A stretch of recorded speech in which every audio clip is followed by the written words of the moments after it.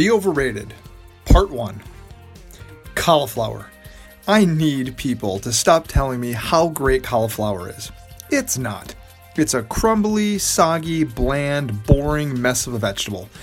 And I know the response is going to be, oh, you just haven't had good cauliflower. And I have. I've had it roasted, steamed, sauteed, riced, smoked, fried, you name it.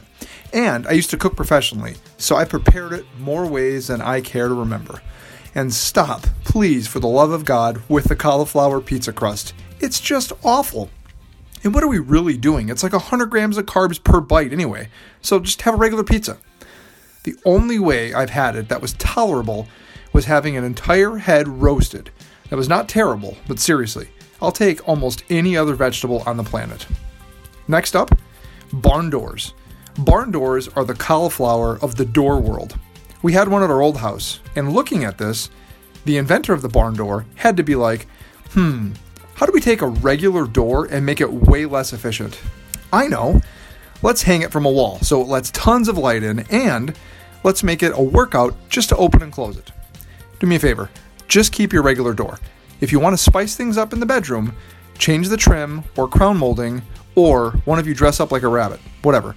But just leave the door alone. Your wedding day. Your wedding day is the barn door of your life. It looks great. Your friends are like, ooh and ah, but you know what? It's a hugely expensive day or weekend or week. You are both wearing things that you'll only wear once or at least very infrequently. And, like your barn door, it's pretty inefficient at its job, which is supposed to be a celebration and representation of you as a couple. Now, I'm not talking about the importance of a wedding, whether it be faith-based or not. I'm simply talking about the fact that you spend a shit ton of money to put on a party for all of your friends and family, most of which, let's be honest, you would not invite if this was a party at your house, but for some reason you need to invite them to this. And guess what? You spend a lot of time leading up to the wedding talking about flowers and centerpieces and napkin colors and mashed potatoes or roasted potatoes. Does that actually sound like you as a couple? All right, enough of this overrated talk. Time for today's sponsor, I Wish I Had. Today's sponsor, I Wish I Had, is another product that I've had for several years. Every time I wear this product, I get tons of compliments and questions about it. It's totally unique, and it's also, as far as this type of product goes, fairly affordable. What is it? My Original Grain watch. Although this thing is so sexy, you could call it a timepiece. Now, I'm a huge watch guy, which I think is funny because you can only wear one watch at a time. Now, when I look for a watch, it has to be more than just nice. There's a ton of nice watches on the market. It has to speak to me. It has to say, Justin, come here. I love you, and you love me. It has to be something unique and original. So enter Original Grain. Now, their watches are made from a combination of stainless steel and not just wood, but reclaimed wood. Wood with a story, as they refer to it. They are designed in the US, and no two watches are the same as each one is made from different wood with a story. The watch I have is called the Rosewood Black Classic 43mm, and I'm telling you, this watch and all of their watches, the band and the face on these things are so cool. You need to stop whatever you're doing right now and go check them out. OriginalGrain.com, or check them out on Instagram at Original Grain. Today's sponsor, I Wish I Had. Now, on to today's guest.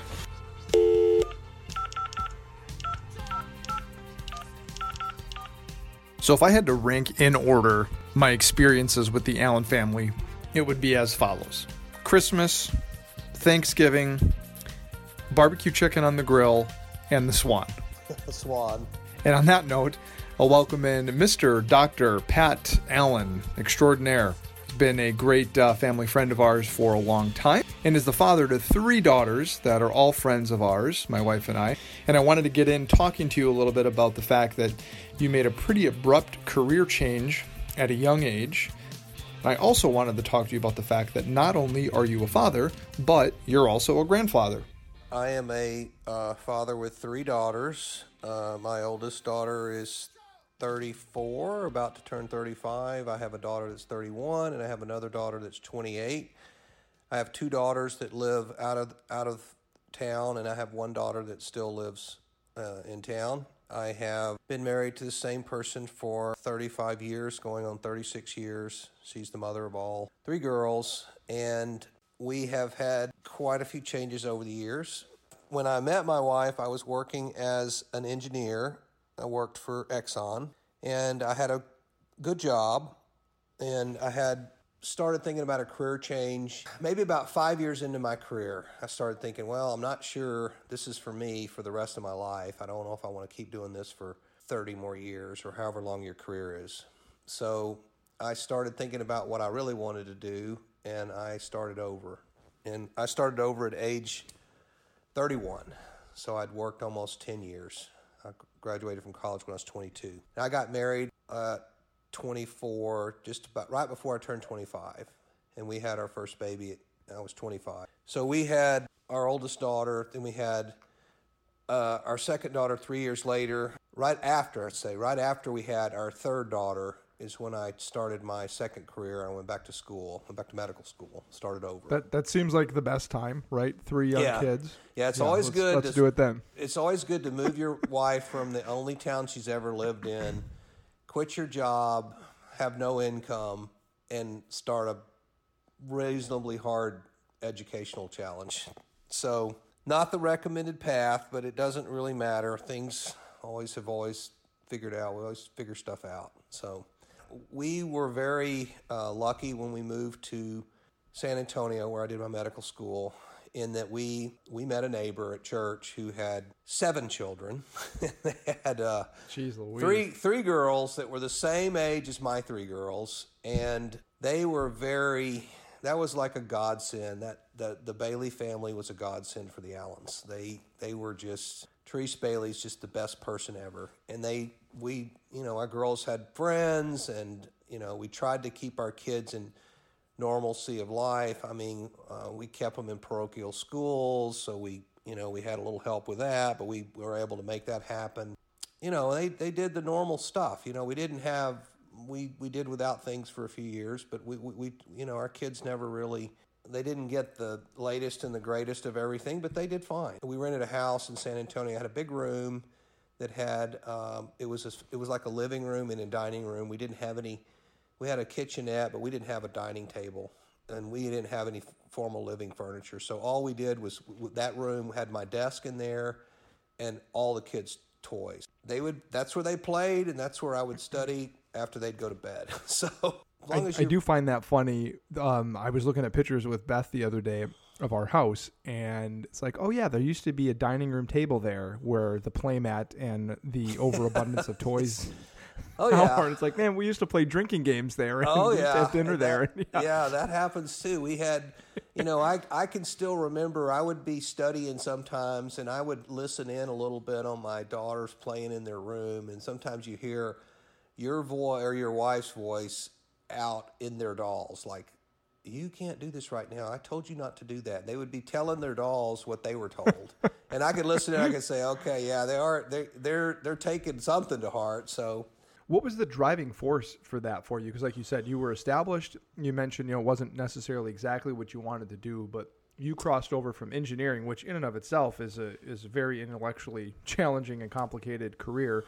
And then you said, no, I'm going to go jump into something that's exponentially more challenging and takes more time. Wow. So as you went through that process, was there a day, a defining moment sort of that you picked your head up and you're like, what am I doing here? I kind of thought, I guess I thought that when I was in high school, I thought about going into medical school. Like, I thought about doing medical school. My mom was a nurse. My uncle was a doctor, and I got a little bit of, I thought, that's such a long time, 8 to 10 more years after college just seems, when you're 17 years old, that just seems, it seems like a lifetime. Too much. Who wants to go to school that long? But after a few years, you realize, well, all your career is really still ahead of you. Even at my age, when I stopped at 31, I said, okay, I'm going to be done by 40. I've still got 25 years of my career ahead of me. I'm kind of on the downhill slide of it now because I'm already 60, but it's kind of like, if I could make it, and I didn't do it right away because it took me 3 years of night school to get enough hours to even apply. Like, I didn't have even the hours to apply for medical school. I took the MCAT a couple times. I didn't never do that great on it, but I did it good enough. And I just decided to just see what happens. I decided to do it. It was not easy because I just, I wasn't sure if it was the right thing to do, but I felt like, I don't know. I felt like I could be really good at it. How does that sound? I don't know if that's right or wrong. No, that's. I felt like I was wasting my time in a cubicle. Yeah. No, that's, I completely understand. And, you and I had a lot of conversations about that with me as well. When I switched from sitting in a cubicle to going in a kitchen, it wasn't nearly the path that you did, but the same sort of mentality of like, is this really? Yeah.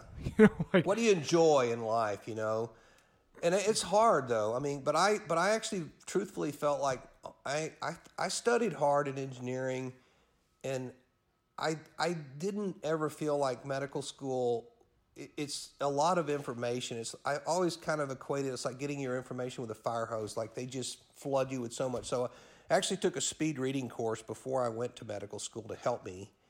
And I think that help some, but a lot of it's just time organization. As you get a little older, like when I was Yes. 31, I was a better organized with my time, a little more focused than I would have been if I would have maybe done it right out of college. That was a little, Yep.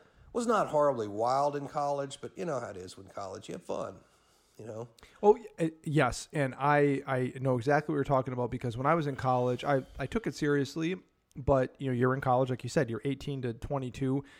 And I remember, how many late nights and you're up studying, and, then you're watching TV and you're hanging out with your friends and you're, whatever. Even if you're not living a wild life as a college student, you're still just not great at time management. And then I fast forwarded to when I was 30 and went to culinary school, and I was done with it's still a pretty good workload outside of class. And I was done with my work in, 2 hours because I wasn't screwing around. It's like I knew how to manage my time better.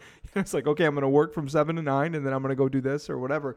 So I remember thinking, it seems like after high school, it would make more sense to have a little bit of a break. So when you went to college or you did something with medical school, even after college, there was a little pause there so you could get your adult life caught up with the rest of you, because that's a lot of responsibility. That's a lot of heavy lifting to do, like you said, through a fire hose of it's a lot of information. But if you liked it, like I enjoyed the educational aspect. Like I liked it. I didn't mind the reading. I think the challenge was great. You're around a lot of really smart people. It's a very people-oriented business still. And I stopped drinking about 3 years before I applied, just because I thought, well, if I'm going to do this, I'm going to hang on to every remaining brain cell. So I think that really helped me a little bit by not drinking. I don't know. You're able to focus in a little bit more, and I wasn't like a super heavy drinker, but had my times.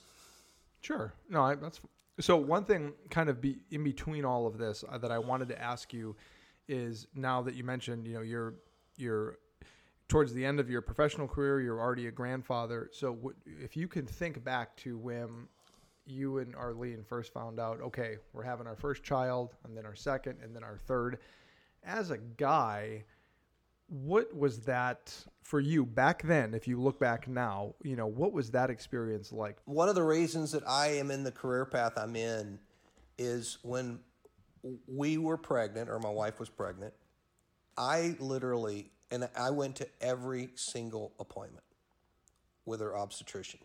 And I think maybe that's when it all started for me.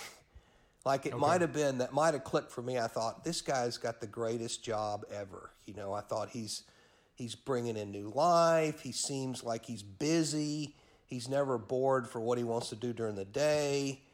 I thought the whole process was fascinating. Maybe I was just too young and I didn't think about it as much. I never worried about things going bad, like something's going to happen during the pregnancy, or we just took it, pretty much one day at a time. And then my wife actually never had any anesthesia with any pregnancies. Like she never did epidurals. She never did pain medicine. I don't know how, because none of my patients ever did that when I became an obstetrician, but she did. By the way, I was not prepared for the fact that when the epidural needle came out, it was literally as long as a javelin. Yeah, and that was something that's what I I was remember. not ready for that. I remember joking to someone and saying that, they brought this needle in and they got across the room and they jammed this gigantic, huge lance in there. It's like, that's what it looked like in my eyes. I mean, it seemed massive, but then again, I was never prepared, even as a medical student, the first time I ever saw a C-section. It's like, oh, sure. Like, holy cow, they just ripped that baby out of that woman's uterus, They just reached in there and yanked it out, and I thought, that just seems so violent. And then after you do about 1,000 of them, you realize it's the way it is. The way I kind of look at it, I know this sounds a little corny, but I enjoyed every age that my children were at. Like, every single age. Like, there wasn't an age where I said, oh, they're horrible. Yeah, they're a little challenging when they're starting to learn things. They're being a little defiant. But every age is along that line with, like you said, all the kids are at a great age.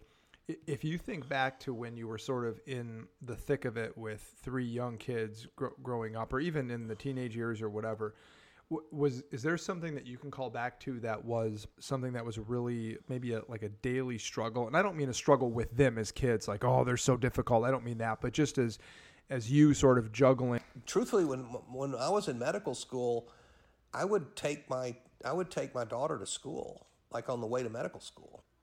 There's so much involved. I mean, that's part of being a parent. I mean, that's the hard part of being a parent. That's true. You miss out on all the joy that they're going to bring you, not just when they're little, but all their whole life. I mean, when they're older and they're doing stuff in high school. I mean, when Sarah was swimming, I filmed every swim meet. I would make a DVD of their swim meet of all the kids, not just her, every kid on the team. I'd film all the races.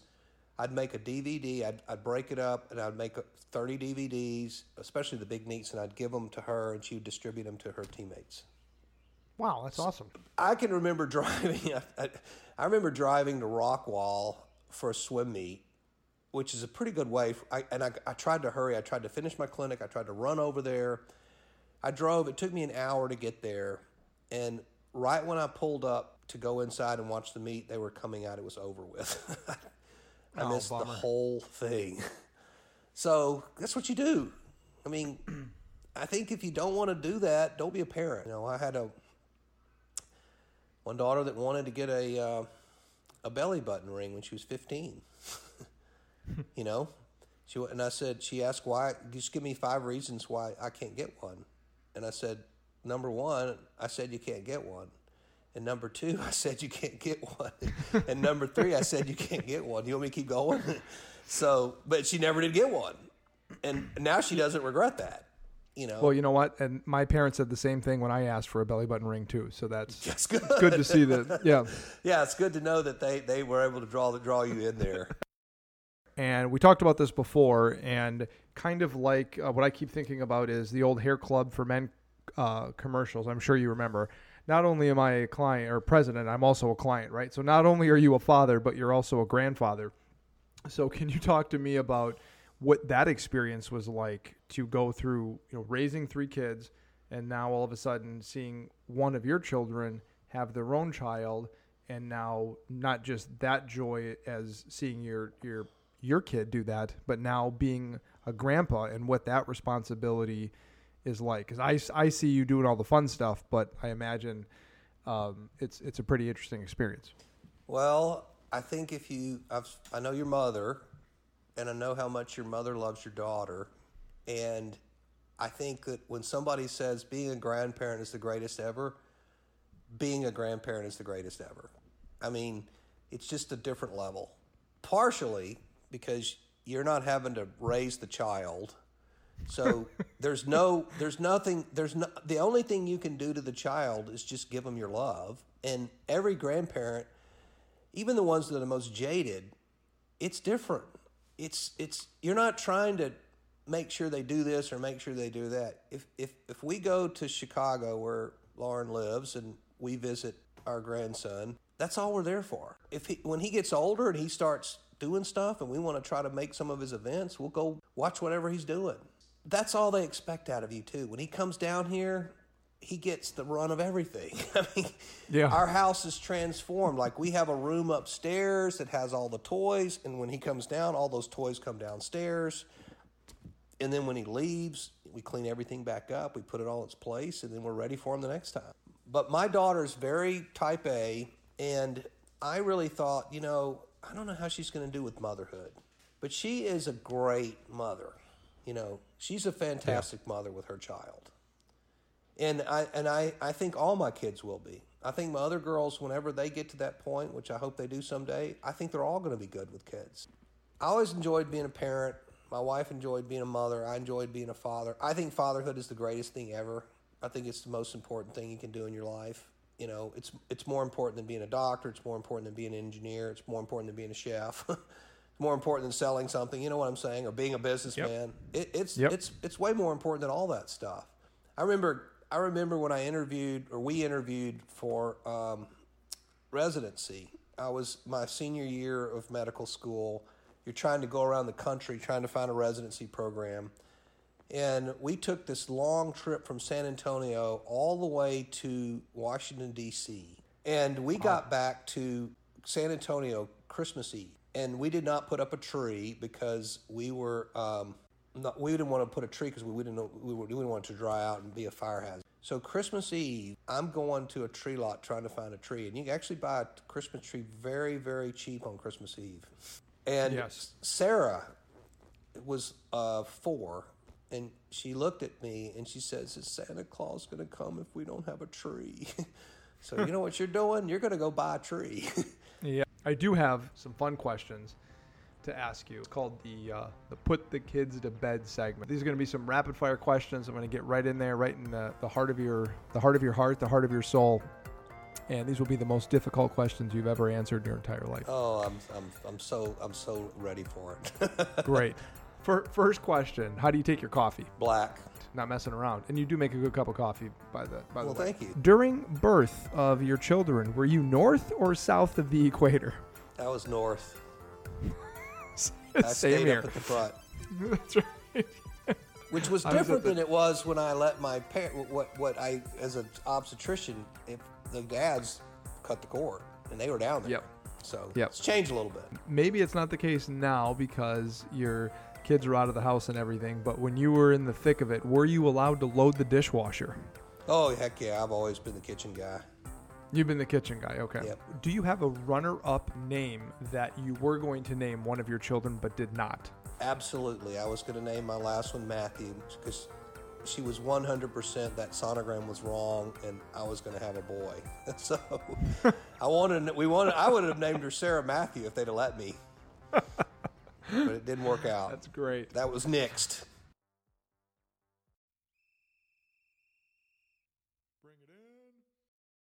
The lawn.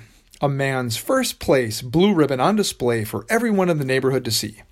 People walking by often mistake the front yard for the 13th green at Augusta. Is that the side yard? No. It's the grass bullpen at Wrigley. Everything perfectly green, weed-free, cut at the perfect angle, always looking like the day after you just cut it.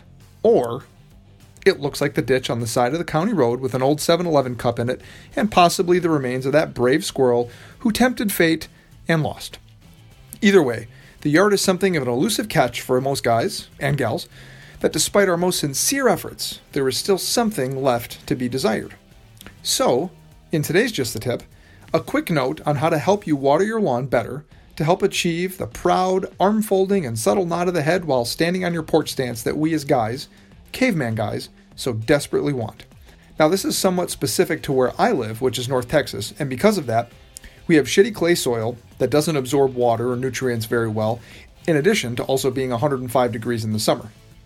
Now, a lot of people will water their lawn at night when it cools, but this can often lead to the grass not fully drying and over time creating mold and just sort of a muddy, damp grass area. Think of it like walking around with your hair always kind of wet.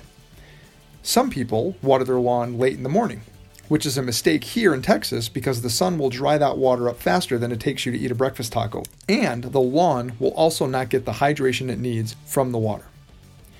A better option still is to water your lawn early in the morning, 6 a.m. or 7 a.m., to allow the water to soak in before the sun dries out, but still allowing the sun to dry the grass and soil over the course of the day. An option I go for is a modified version of that.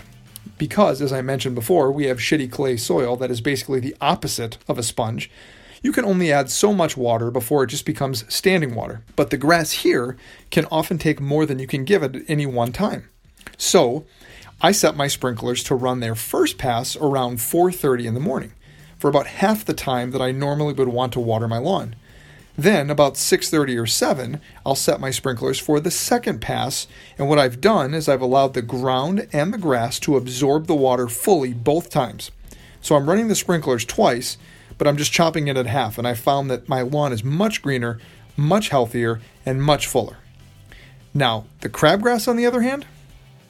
All right, everyone. Thanks for tuning into this week's episode. We'll see you next week, and remember, Saturday is Dadder Day.